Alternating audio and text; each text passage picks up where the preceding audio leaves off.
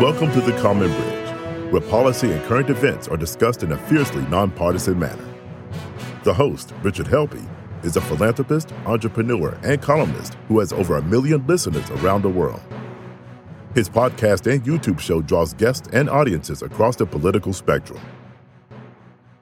Robert Greenfield, right here in Michigan. It is really good to meet you in person. Thanks, Rich. You've been traveling a lot. You left Australia some months ago?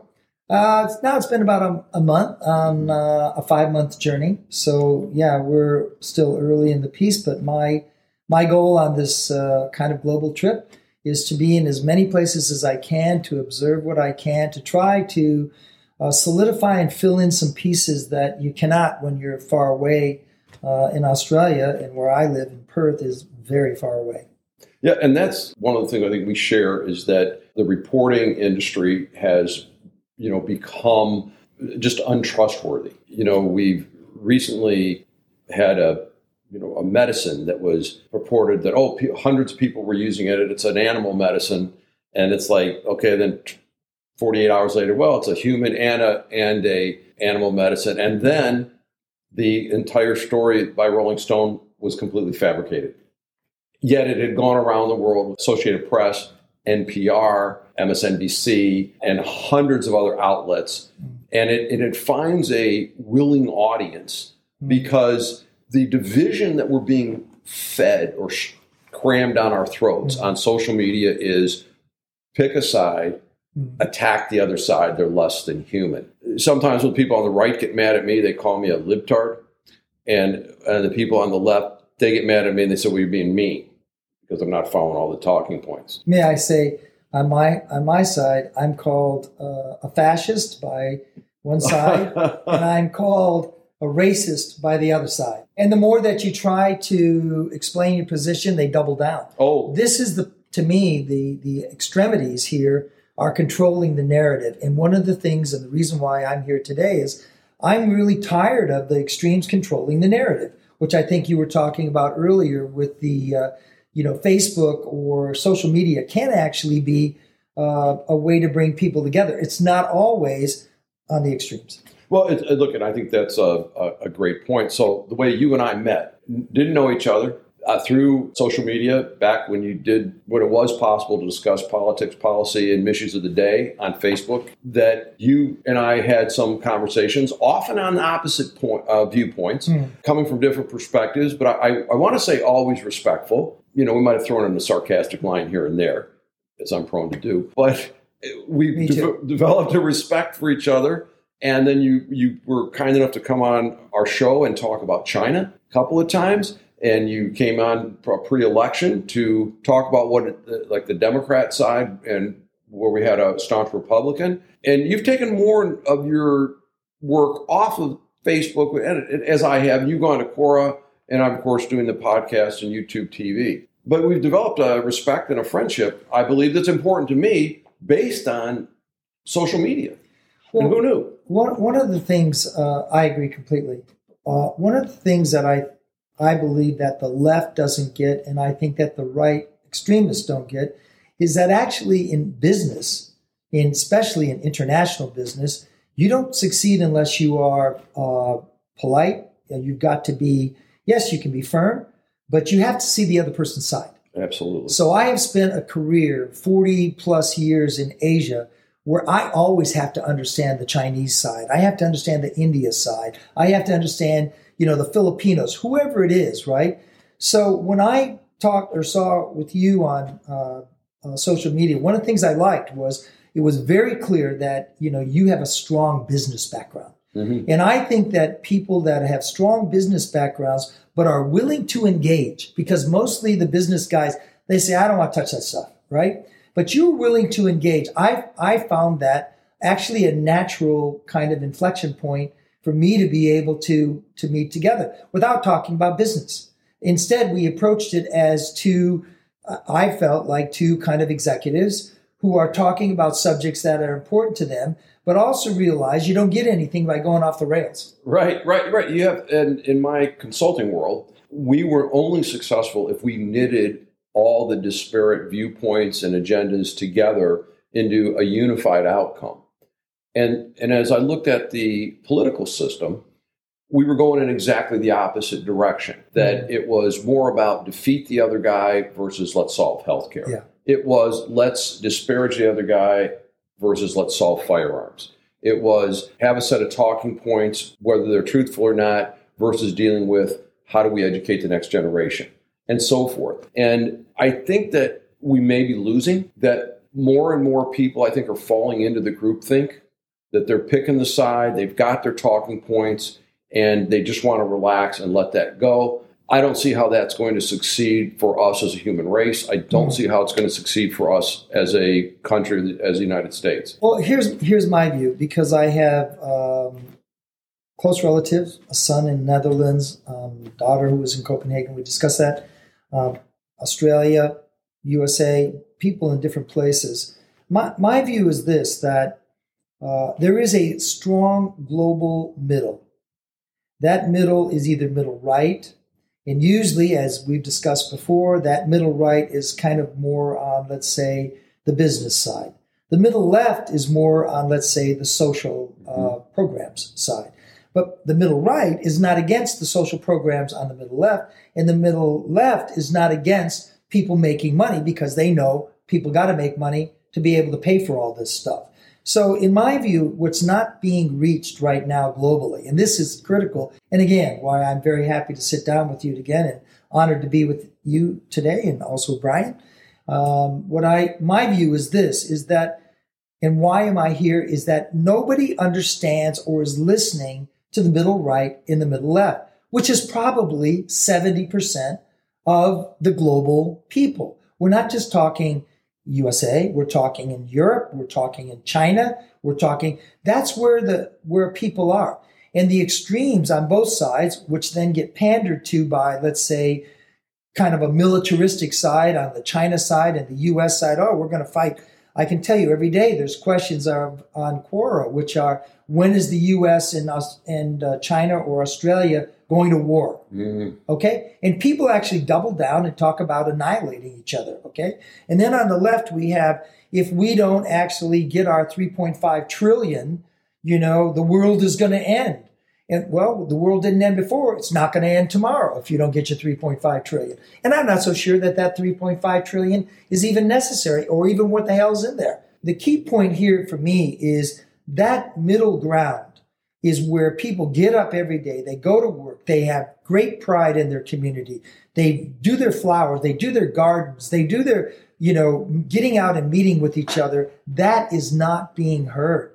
And the social media is such that it actually, people are eliminating each other. So the right-wing guys say, I don't want to have any of those Facebook guys as my friends anymore. The left-wing guys, I don't want to have those guys as my Facebook friends anymore. You are one of the few people, honestly, you've hung in there, Rich, on Facebook in particular, and you are constantly calling for like a truce. You're constantly calling for, well, yes, maybe you're center right, but you're not like actually saying, well, Biden should go because of the 25th Amendment. That doesn't come up with you. No.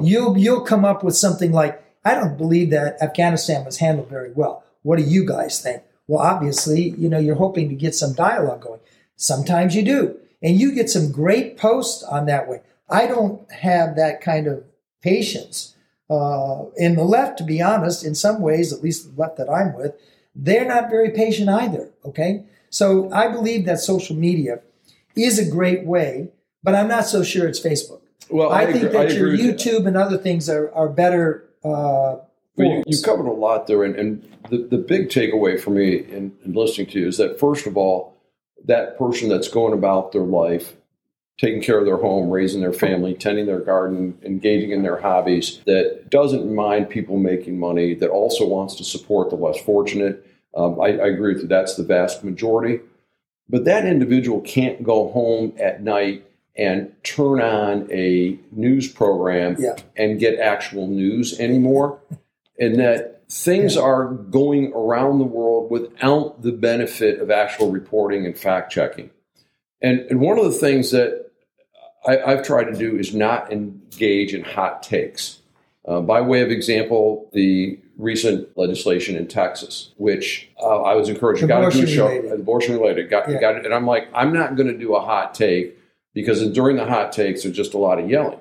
This is also that the medicine was portrayed as a veterinarian medicine. Well, it turns out, it really is prescribed in a human dosage. Oh, by the way, the things about hundreds of people being overdosed on it, just not true, but it went around the world. The Associated Press, National Public Radio, MSNBC, because people liked the story because it made the other look stupid. And we have real things to deal with today in the country. And I always hope my president does great, okay? I hope Joe Biden becomes the most successful president we've ever had. All right, and I hope that for Donald Trump, and I hoped it for Barack Obama and George Bush and all the presidents in my lifetime, because we need them to do well. And we don't want to have a society where our president and our Congress can't behave better. But I think that's the box we're putting them in by saying you must adhere to this set of talking points or this doctrine or you're out. Well, as you know, first of all, on your point about the news, I actually talk to people all the time, and when they talk to me about the news, I always say, I don't know what the news is anymore. I honestly don't know what is news or what is not news. If you watch nightly news, it's like the 15-minute sensationalist thing on ABC, and then after that, it's advertisements, and I don't see much news. If you watch something on, on Fox News, it's kind of a talky, showy thing with a lot of, I don't want to call it propaganda, but let's just say spin. I give you that it's entertaining. More entertaining than Chris Cuomo, who's got to hide these days. Yeah, well, Chris's colleague is Jeffrey Toobin, and he was entertaining, and now he's back to work. But my point on this was when people ask me, what do you watch for news? Honestly, the only program I can watch, which is very formulaic but not too bad, is PBS. I actually watch PBS News, and I like, again, it's formulaic. Again, it's a bit tilted. But they try to, they'll have a Ron Johnson on there. Mm-hmm. They'll have Lindsey Graham. They'll have, it's not all left-wing kind of guys. But it's very difficult to get real, in my view, real news. And if you want to talk about in-depth analysis, that's even a bigger one because everyone's got their agenda. Right, and that's where we don't discuss what the issue is and how to solve it. And then what I've learned in doing computer systems and doing consulting, you first have to define what is the problem you're trying to solve. Yeah. And, I'll take firearms as an example. The issue is not let's eliminate firearms. Mm-hmm. The issue is we need to keep firearms out of the hands of the people that shouldn't have it. And it's really an achievable thing if you didn't have one side saying, let's take away 300 million firearms, and the other side saying, hey, we're not even going to make you qualify at all, and you can walk around with a lethal weapon in your pocket. All right, which is where we're at today, regrettably. Now, you've got a perspective, though, beyond the United States, which I love. The fact you've been in Europe, you're going back to Europe. Yeah. You've done a lot of business in Asia, and you live in Australia. Yeah. Let's talk a little bit about what you're seeing in Europe right now, because you're very current on this. Yeah. And you've been in Hungary, and where are some of the other places you've been recently? Hungary, Netherlands, France. Those are the primary ones. We'll be going back. I'm going to Israel next month. Nice. So I will, it's kind of a Holy Lands thing, but I will be doing my Ask the Israelis What's Going On. How's that third Pfizer jab going, kind of thing. Here's in my view, and I'm starting, by the way, a new web space. I've got one that's called The Future of America. Then I did Future of Australia. I'm starting The Future of Europe, okay? I believe that we should look, at the past, but I believe we need to start looking more at the future. So I'm very much not a futurist, but I'm very much what are we doing here to make a better future for ourselves, our kids, those kinds of things. So anyway, Europe. Europe right now is actually getting its act together after the Brexit push away and AstraZeneca did not work, okay? The blood clots, whatever, some politics thrown in there. So they switched over to Pfizer. And Pfizer, as you know, is BioNTech, which is a German partnership that they have. So they went from no availability to some places are up to 70% now with vaccination. UK is up to 95 or 90, as you know, in certain population groups. So everybody's getting vaccinated. So that's the number one thing you need to know about Europe. Everybody is moving around. Everybody is actually living their life, and everybody is going according to the minimalist rules, such as face mask. Everybody, New York City, by the way, is also doing it. You guys even have your vaccination cards here. Everybody's got the vaccine passport. So the way to combat the pandemic is clearly herd immunity. There is some anti-vax, but it's not heavy. It's not going to stop them from getting close to herd immunity so that people can get back to living their lives. They don't want to have, unlike Australia, by the way, which is still caught in the cycle, they don't want to stop. So in that sense, Europe is moving forward. But, Well, I'm going to ask you about that a little bit. So I've seen reports that in France that there are demonstrations against social lockdowns. Yeah. And also, are people like, show me your papers, let's see your vaccine passport? Yeah. Well, again, even in New York, you can't get into a restaurant now without it. Okay. So it's here. It's the global reality is because of the anti-vaxxers no one is going to force you to get vaccinated except maybe some employers and some government if you work for the government. Well, right? the hospitals have long insisted that their employees get a flu shot, all right, because they're in a germ-ridden environment, and there was exceptions there where they had to have masks on. So I can kind of see it there. Although the way I look at the vaccine, just like any other personal medical decision, it's risk-reward, that people are going to get antibodies one way or the other. Behind door number one, they're going to get a vaccine, and they're going to get antibodies with a perhaps 90-95% chance of success. Door number two is you're going to get the disease, and you're going to generate antibodies. And those antibodies, as of today, there is no diminution of their effectiveness in protecting.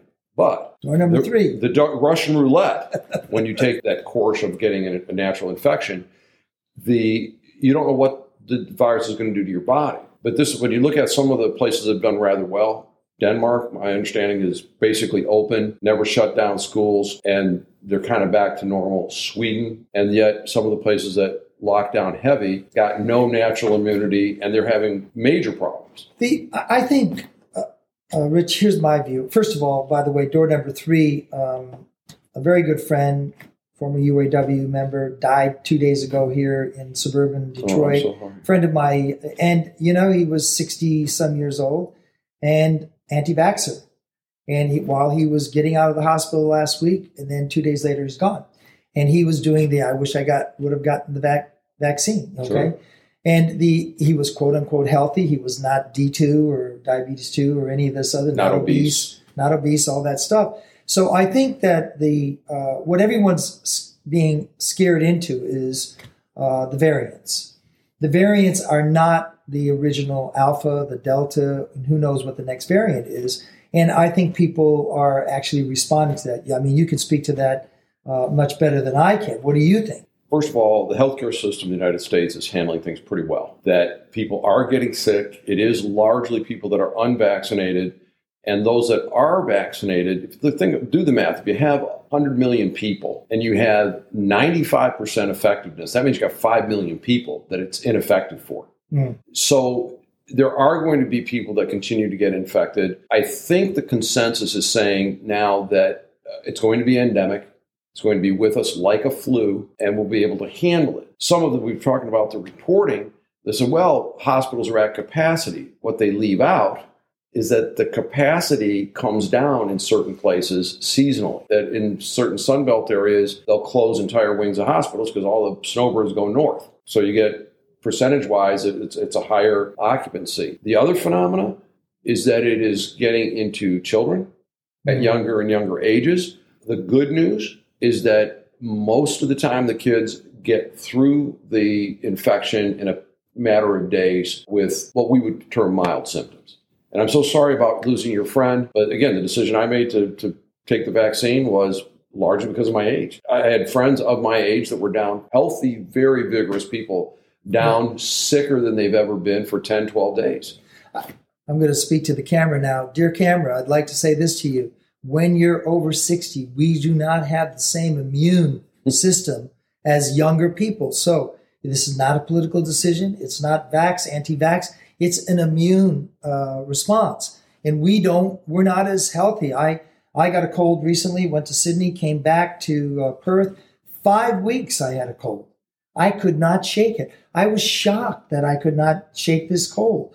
And, coughing, this, that, and the other things. And it's the reality. I went to my doctor. What's wrong? He goes, there's nothing wrong. You're 70 years old. It sounds to me like, chronic gravity syndrome. You've been dealing with gravity for 70 years and it wears you out. But people don't, if you just basically think about that, why do people get cancers? Why do people get this? A lot of it is their immune system is not as robust as when you're younger. And there is nothing that you can do about it. All those health guys take this vitamin, that vitamin. Maybe it helps marginally. But at the end of the day, the Delta variant is powerful. And that to me is the real message here, which was what I was asking you about, because anecdotally, because I don't get, see the numbers, but anecdotally, I do see the numbers going up from like the 500,000 up to about 1 million a day.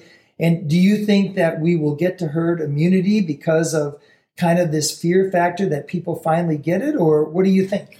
Well, I said this at the beginning of this, and I spent a lot of time looking at this data, and I've got a background in the data and a pretty good network, okay? And I am not a scientist, nor am I a clinician or a physician or a researcher, okay? So all the disclaimers, yes. The thing is people should listen to people that actually are those things, that are actually qualified. So with that as a qualification, it appears to me that this virus is impervious to just about everything. Mm. It's impervious to masking, social distancing, just about everything that we've tried.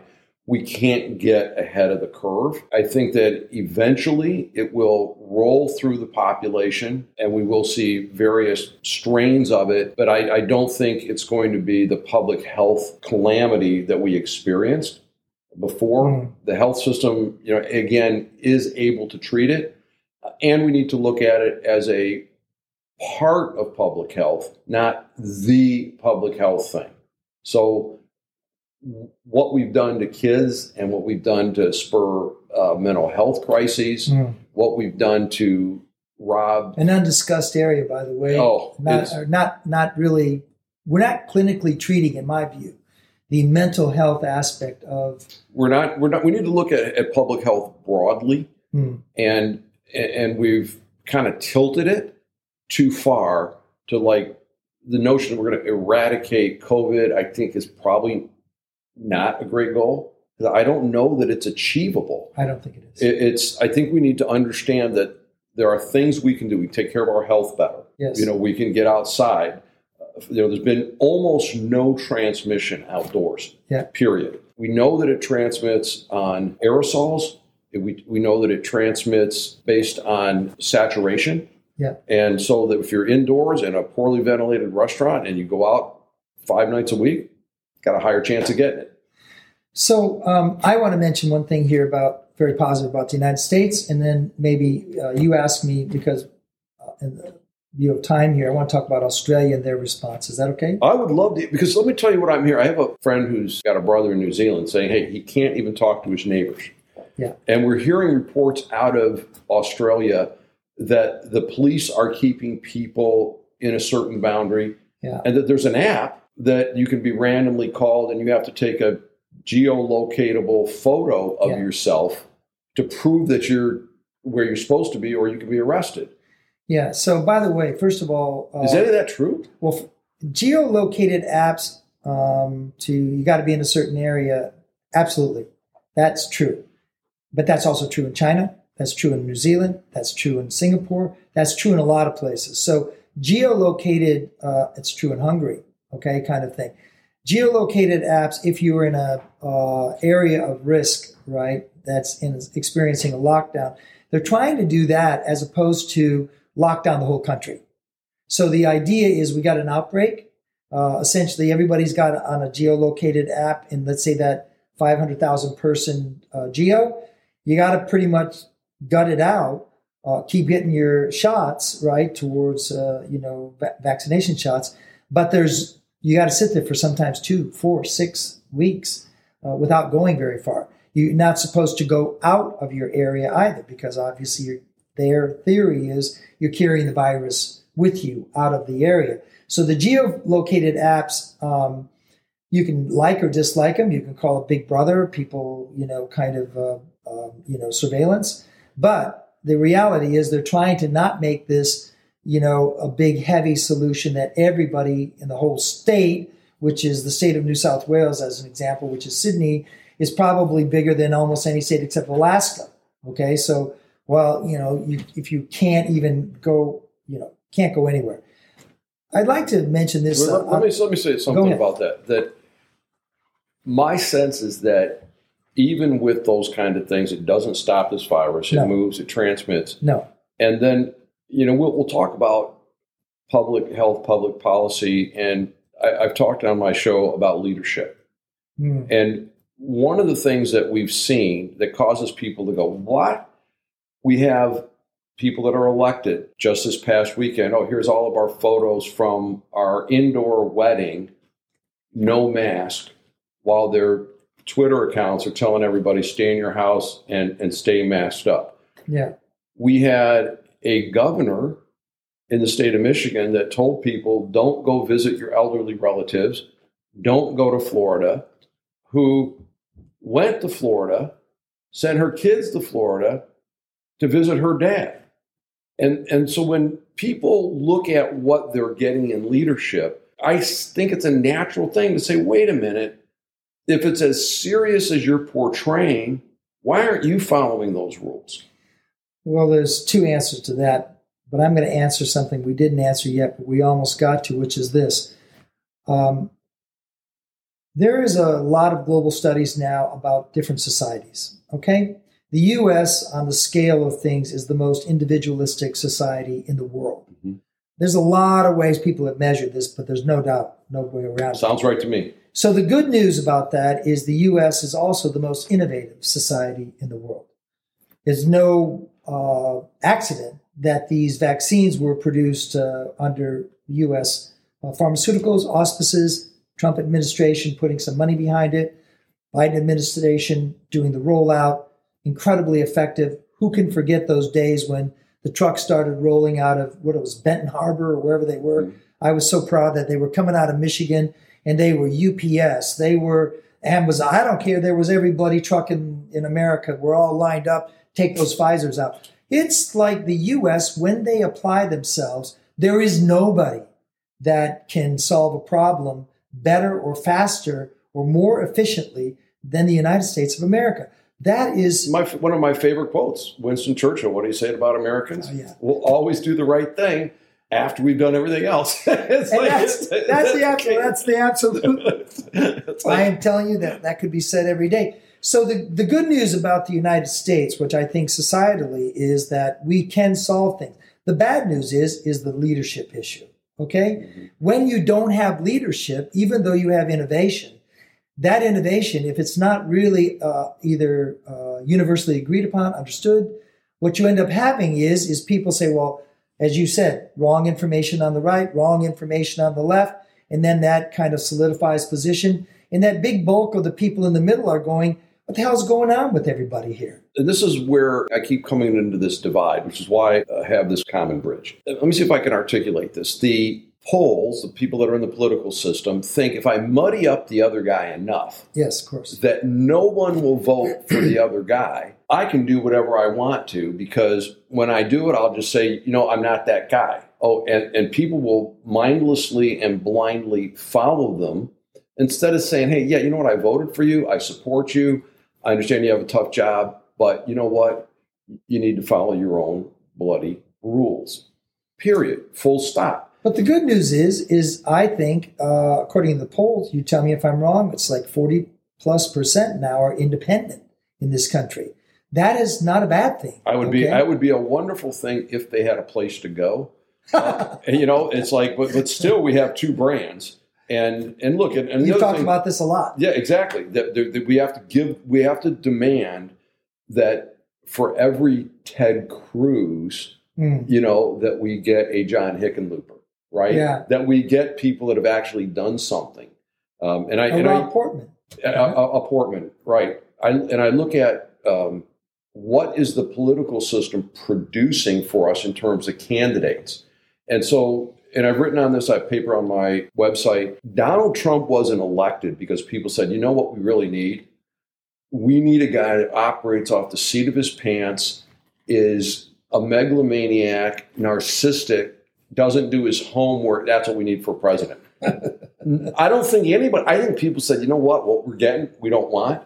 And it's going to be a big middle finger. God bless Joe Biden. He's obviously a man's past his prime. Yeah. Did anybody say, you know what we really need? We need an aging guy who has trouble. Aging white guy. Aging white guy, yeah, who has trouble articulating, who's being controlled by somebody because he says, well, I'm not supposed to talk to you. It's like, whoa, did anybody say we want that? No, but what they said was, well, we're done with the Trump thing. Yeah. And so there has to be a better answer.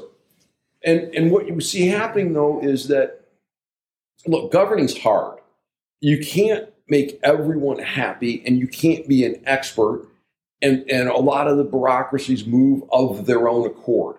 They do what they want to do. But someplace out there's a governor, a business person, an academic that is preparing to be a leader. That you could look, and I don't expect them to be a saint either. Okay, I'm not asking who they've had in their bedroom for their whole life. Don't care. Yeah. I want to know if you can do a job. We're going to hire an executive to run the country. Yeah. And think about it. And you've hired executives. I've hired executives. Yeah. If we were on the search committee of a company and the executive recruiter brought us the slate of candidates, they brought us for president of late. Michael Bloomberg, that's who I would have chosen. Yeah, right. Well, we guy can run a company, he can run a city, he can run a country. And look what he was brought down on. Yeah. On what did the political system They decided to target him. Exactly. But we would have looked at the slate of candidates and said, no, go back and get us more candidates. When you talk about this, and I'm going to mention about Michael Bloomberg because this is one of my pet peeves, that Elizabeth Warren made it her goal to destroy him. And she did. Yeah. And so we got Joe Biden instead. All right. Now, if you want to talk about somebody who could run a country efficiently and fairly, and this is a guy who's on the right wing, but put his money on a lot of left wing things, right? Sure. So, but not good enough. Okay. Never good enough for the left wing because by God, he looked at somebody crosswise, 20 years ago kind of thing. But if you asked me about a candidate and he's not a great speaker, okay? He kind of mumbles his way through things, but I can imagine that guy in a boardroom. I can imagine him, running New York City, which is incredibly difficult, right? And he did it and he picked it up right after, Rudy was gone in 3 months after 9/11. The guy who rebuilt New York was Michael Bloomberg. He kept the business guys there. He kept everybody else there. He made sure that things worked. Did he have his kind of stop and frisk moment? Nobody's perfect, okay? He apologized for certain things, right? Which was really actually a bad thing. But on the other hand, if you want, never mind who slept with who, people make mistakes. What I like about Michael Bloomberg, if you ask me for a perfect candidate, that's about as close as we're going to get. We're not going to get, I don't want another career politician. I don't want somebody who sat there in Washington. That's why Donald Trump was elected, in my view. They're tired. People on the right were tired of career politicians, and they were tired of electing people that didn't do what they said they were going to do. So, yeah, he got elected. Well, he didn't do what anybody wanted to do. Well, I'm not opposed to someone that maybe have had a career in politics, like if they know they can run a government. Jerry Brown, who I disagree with on a lot of policy things, but there's no question Jerry Brown knows how to run a government. He's knows how to get decisions bubbled up. He knows how to cut through the crap and get pretty low key, Yeah, very low key. Another guy that I thought did a great job in Michigan, Rick Snyder. Rick Snyder didn't take credit, didn't assign blame. He just worked, and Rick would have been a good guy to hire, but he just didn't have the charisma to go national. What about a Larry Hogan? Larry Hogan, I like what I see in Hogan from Maryland. Then you ask the question, could they get through the primary season? And that's where I think we're falling down as a nation, is that, to your earlier point, who's going to rally the great middle versus giving us a choice of this extreme or that extreme? But we've got to get through this next 4 years of President Biden, and God bless him, and hope that his health holds out. Yes. That he's going to be tested. That's a topic that I think you and I should get into, because China has tested our presidents. If memory serves me correctly, when George W. Bush was elected, that's when the spy plane was flying close to our aircraft and downed a Chinese pilot who died. Barack Obama came into office and they were playing chicken with our carriers in the South China Sea and kind of testing the mettle of Barack Obama. Yeah. And then Trump gets elected. Maybe they're a little afraid of what he might have done. I don't remember them pressing him directly, but in your experience in China, which is extensive, and I hope people go back and listen to the prior podcasts and such, is China going to press President Biden, and where might they press him? Well, my view on China is that it's been a long time coming about the U.S. understanding what is China's ultimate goal. And the U.S. had the luxury of outsourcing millions of jobs because we could, right? And the U.S. invested in China. Other countries invested in China. Hong Kong Chinese, big time invested in China. So China was built up. Now everybody gets it. It's not like we've been asleep, right? As you said, Bush, Obama did the famous pivot. Obama did the TPP, which Trump said no. Trump initially started off with he could understand Xi Jinping because he likes those kind of autocratic guys. Then he realized, this was not working at all. Pandemic, it went off the rails. Pompeo comes in. Pompeo, as you know, I am a supporter of the Pompeo encirclement. And where we come in with Biden, essentially what Biden was handed was actually a pretty good deck. Biden was given the encirclement strategy, which Pompeo was absolutely adamant about. And I believe personally that Pompeo was the architect of the China strategy, not Trump. Trump is too hit and miss with his yes with no Huawei, yes with, then no TikTok, but then no deal happened with Oracle, on and on. Trump's too erratic. But Pompeo is consistent. So he hands it off to Blinken and Biden too. So Biden goes to Europe. I think Biden did the right thing completely. He got his team on side. So whether you like Biden or not, the arm in arm with Macron, that's a good thing. If Boris Johnson, if you recall, Biden made a couple lame jokes and Boris Johnson said, I will agree with anything the president says, because they were relieved that somebody was going to work with them as opposed to say, I'm doing what I'm going to do, America first. So Biden did the right thing with all of that kind of stuff. So that was good. Then Biden got everybody to send their ships to the South China Sea. So for the first time in 80 years, there's a German military frigate going through up and down. The British sent a fleet with U.S. airplanes, by the way, on their carrier to the South China Sea, going up and down the Straits of Taiwan. So, and Japan was brought into it. Korea's brought into it.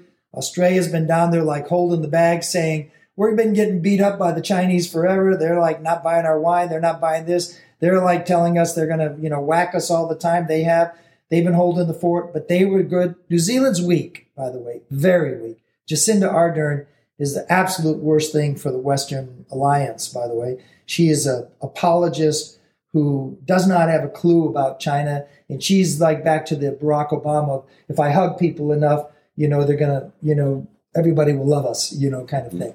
So where we are with China, I think right now on a general level, there's two ways that things are happening in the world. One, Xi Jinping speaks to a domestic audience. He does not care about the world. Now, he's got his propagandists and avatars out everywhere saying, well, we can line up 120 votes against Israel. Well, you could line up 120 votes against Israel, because that's the way that the politics have gone against Israel for a long period of time. So that's irrelevant. But he's really talking to a domestic audience. 100 years, China, CCP, Communist Party. Remember the big, about a month and a half ago, 2 months ago, they did the big parade. And he was saying, well, China will bash people's heads with steel and blood. He's playing the kind of Mao card, but that's an internal. Biden is playing to an internal audience, not very successfully, okay? But he's playing to a global audience, which is, look at those guys, and we need to be strong.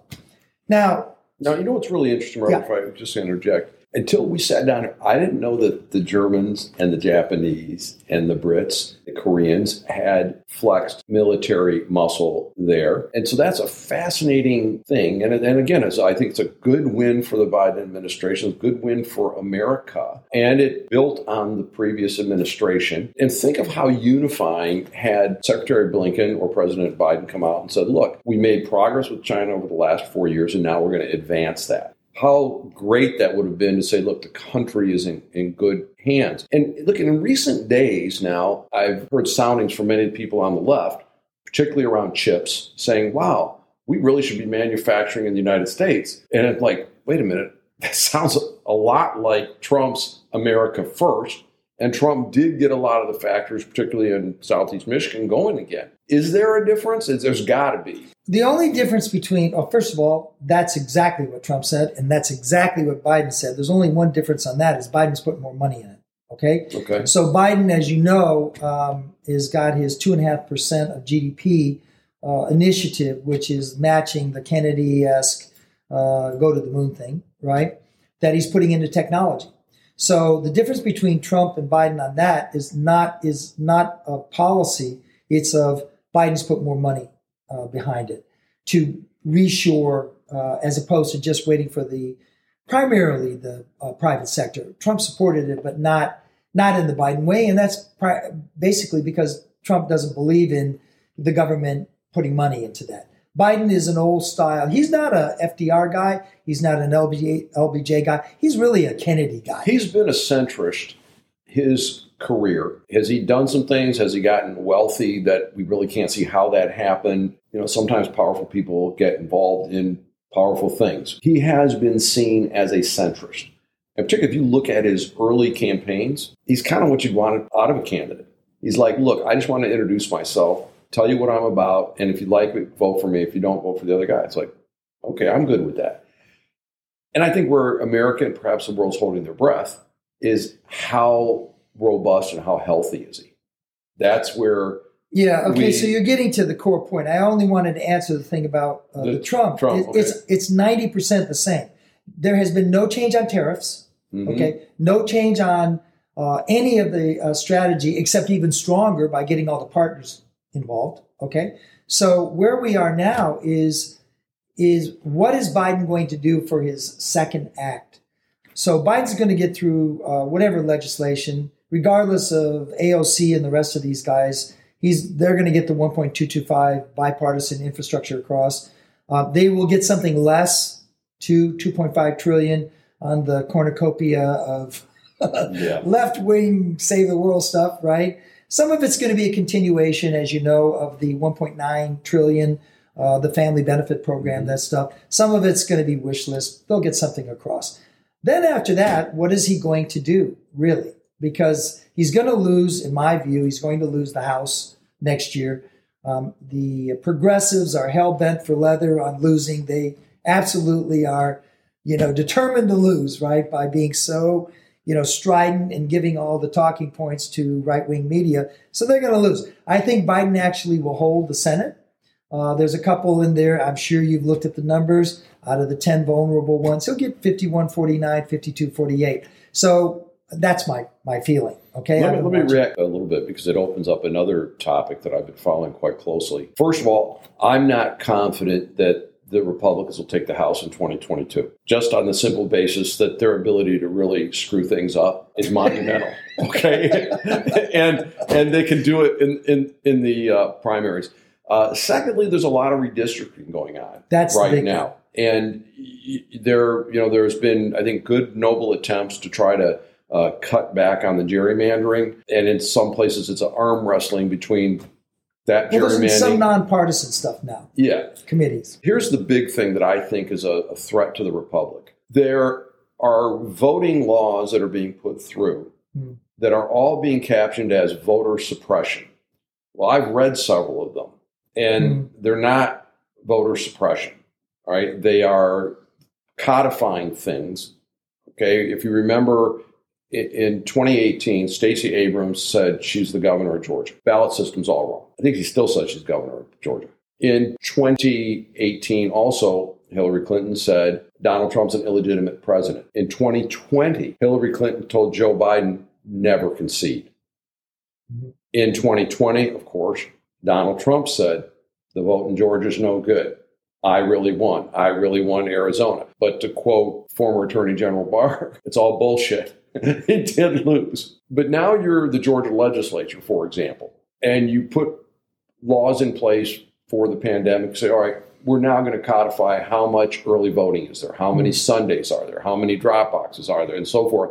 And they codify all of that, and they're much more liberal and open than Michigan, New York, Delaware, etc. But now you have both the federal government suing, and then Mark Elias, who Perkins Coie, famous for Christopher Steele, he and 35 lawyers just left Perkins Coie setting up a firm to sue states on voting laws. So first question, who's funding that? But secondly, this is getting set up on... Not George Soros. Yeah. I mean, Lord, no, it ain't cheap. All right, let me put it like that. And he's paid for everything. I forgot to. Yeah, I don't know, but I mean, it's getting paid for someplace. But here, it's a long way around to get into the point was what I believe or fear could happen in 2022, regardless of the outcome. The loser is going to say the election was no good. If it's the Democrats losing, they're going to say, oh, it was all voter suppression. And that those talking points are going to get picked up in the echo chamber, and people aren't going to understand what's actually in that legislation. They're going to say we should have passed the, quote, For the People Act, which I've read. If you read it as a data guy. We went through that. Yeah, it is designed to have corrupt voter rolls. It's 2,800 pages. It's not that big. and the other thing that's really interesting, they call out like that social media platforms like, well, that's the new town hall and that's what we're going to use. Yet at the same time, they allow those companies to censor people. I mean, it's a horrible, horrible approach to this. But in any case, just to come back a long way to get to the central point, I fear that if we can't agree as a country on the rules of what makes a fair election, by definition, the loser is going to claim it wasn't fair. I'll answer that in two parts. First of all, I don't think I agree with you with what you're saying. I don't think that the so-called voter suppression, it's different by state, okay? Not everything is equal. But anyway, I don't think the voter suppression is nearly as severe as the left portrays it. I agree with you. I think the real issue is gerrymandering, okay? If you look at, as an example, Texas got 2 seats. 90% or more of the increase in population that got Texas those 2 seats are brown and black people. They got no new seats, those 2 groups. They all went to rejiggered districts, which will make sure that white people stay in power. Now, I'm a white guy, but at the same time, my view is the people moving to Texas, they need to be represented, and they need to be represented fairly. And the only way that you can do that, now that the Supreme Court said gerrymandering is actually extreme gerrymandering is acceptable unless it's racially based, as you know that.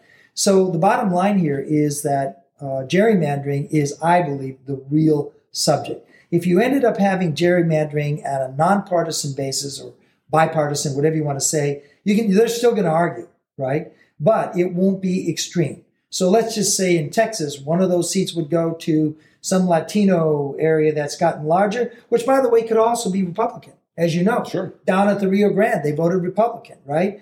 And the other one went to, let's say, suburban Dallas for all that matters.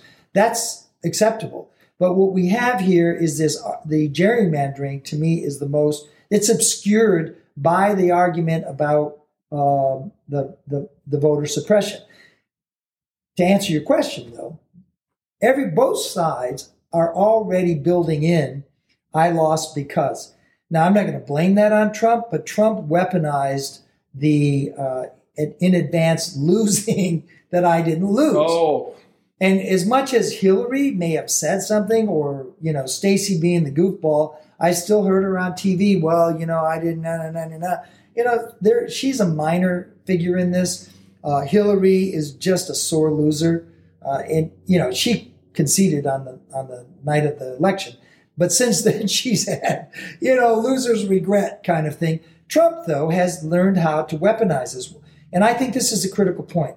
Which we have not gotten to, and I don't know if we have time, but the Republican Party has a problem, which is while the left has got the AOCs and all those people, eventually they all end up listening to Pelosi, and Biden somehow mollifies them, right?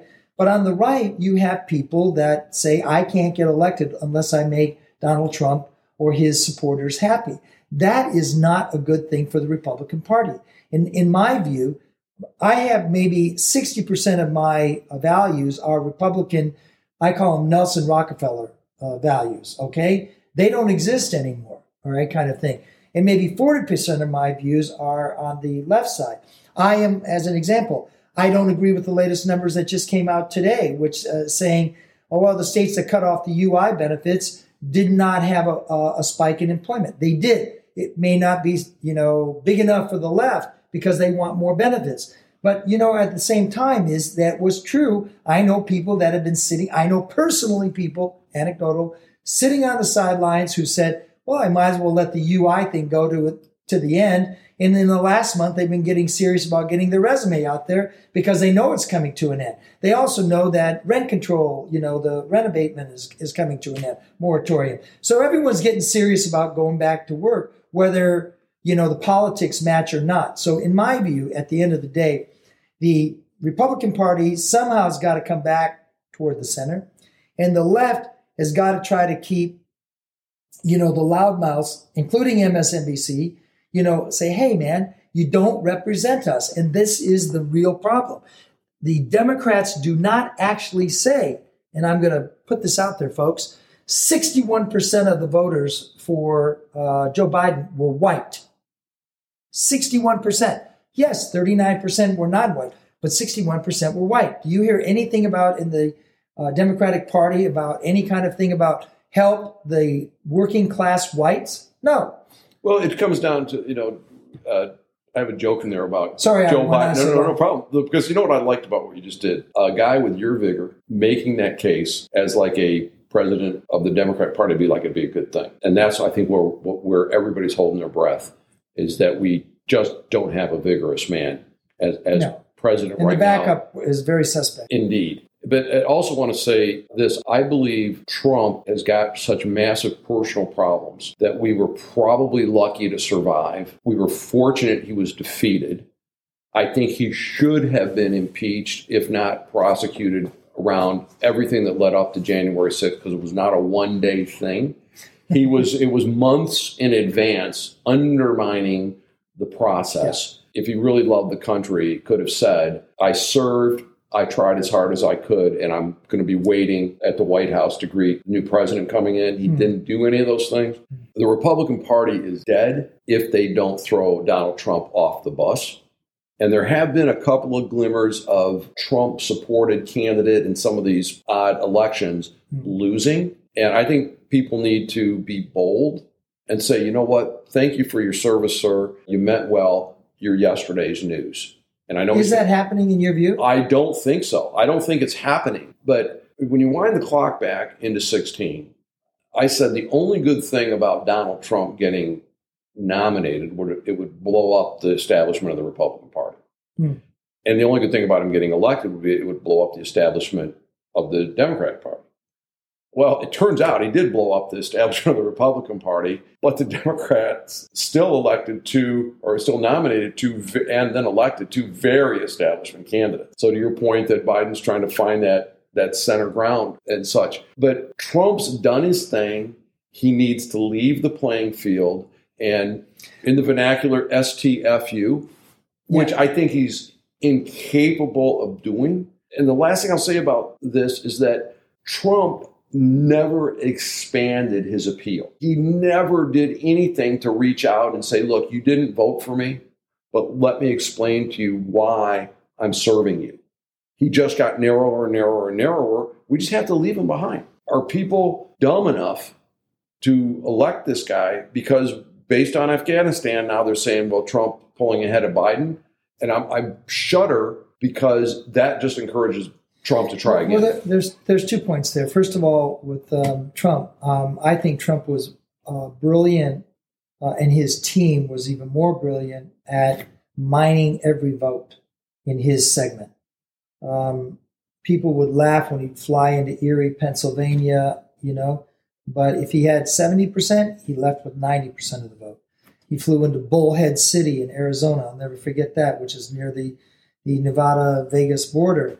And that, magnificent plane in the middle of the desert and people waiting for him. If he had 70%, he had 100 after that. So he got every vote. On top of that, his team was fabulous. If you listen to his team versus the ding-dongs on the Biden team, which were talking all kinds of rubbish, well, we like this, rah, rah, rah. They were like, we went door to door. We knocked on the door. We came back the next day. We got him in the car. We got him to vote. Trump was great, and his team was even better at mining every one of those votes. Obviously, that was not enough. Okay. Well, he told people don't vote by mail. Yeah. And that was like a bonehead move. Yeah, like okay. It was But his team was good. You have to admit, his team was outstanding.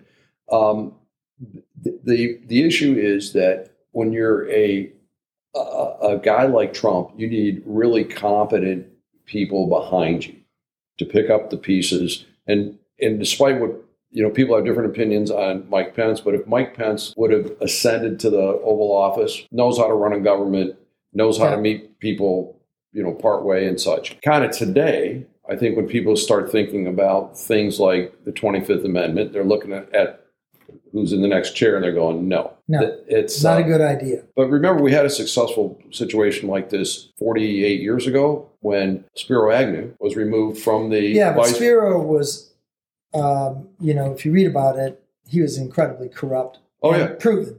Okay? Yeah, right. He took bags of cash. Spiro was not a, No, what I'm saying is that nobody wanted him to be president, but they took. But Gerald came in, our guy. The point is that Ford was an acceptable guy by the right, by the left. He was in second chair when they pressured Nixon to resign. So the answer to this is if the Republicans want the 25th Amendment or some way for him to step down, you've got to first deal with Kamala. And Kamala right now is not effective, to say the least. But so far, they haven't found anything that I know of that's significant on her, other than how she got to the top, and that's that's personal. Which frankly I think is bullshit. It's a 28-year-old woman acting like a 28-year-old woman, and they're trying to criminalize it. Is like that. To me, that's just not fair. But let's agree on because I watch her, and I'm sure you do too. And Kamala Harris is not a great representative for the United States. She has a way of not meeting the moment almost every single time, whether she's got the offhand remark or, but she's just not very effective. So that is a problem. If they had chosen, as an example, maybe chose Val Demings, okay, somebody with a strong kind of, police background. I like Val Demings. I like Val a lot. What I've seen of her. Marco's got a problem. Okay, he's not going to, blow her out. She's running against for Marco. the Senate. Yeah, she was former police chief. Yeah, she's well spoken. She's got a calm, real serious, very serious demeanor. Yeah, and that's what I'm saying about leadership in the country is that I think people would breathe a sigh of relief if they had, let's say, a choice between Val Demings and Nikki Haley, and they both have their detractors. Yeah, but they're both of the age and of the intellect and of the experience to do a good job. But if my point about Val Demings is this, is if she were in there, there might be a way to get Biden to retire, okay? But he won't retire. Nobody wants him to retire. No, the Democrats, Republicans, Independents, nobody wants him to retire. They're sitting there like going, man, I don't want to deal with Kamala. But maybe, and let's go. Maybe Kamala can be prepared to be ready if she's the kind of person that's coachable. Have you seen the progress so far? I haven't. No, but on the other hand, you've got to remember everything we get is filtered. And so we don't know what she does day to day. Yeah. And I think that the president did put her in a couple of positions to fail. Let me ask you, I bet you, if I asked you how to fix the southern border, you'd have come up with a way better solution than she did. Maybe. But okay? Yeah. And infrastructure. I am just telling you, she is a lightweight intellectual, okay, that is not up to the mark. Now, Joe, when he did that, look at the Joe solution that he did for Obama. He actually had a solid solution. If Trump had followed through with that, he might not have had to be as tough as he was, which is essentially, I'm sorry to say it, a Peace Corps solution, right? You got to keep people in the village. You got to keep people, you cannot make it that everybody is looking north and saying, if I send my kid up there, I'm going to get a McMansion back here, or I'm going to live in a hovel. That's my two choices. Well, guess what? The McMansion is inappropriate. The hovel is a loser. Is there something in between? There you go. This marks the end of part 1 of episode 1 of season 3 of The Common Bridge. Join us next week as we conclude the interview with Robert Greenfield. Thanks for joining us on The Common Bridge. Remember to rate us, review us, and comment about what you heard today, and recommend us to your friends. Visit us at richardhelpy.com and sign up for special promotions. This broadcast was produced by Stunt 3 Media and is available on YouTube and all podcast directories. All rights are reserved by Richard Helpy.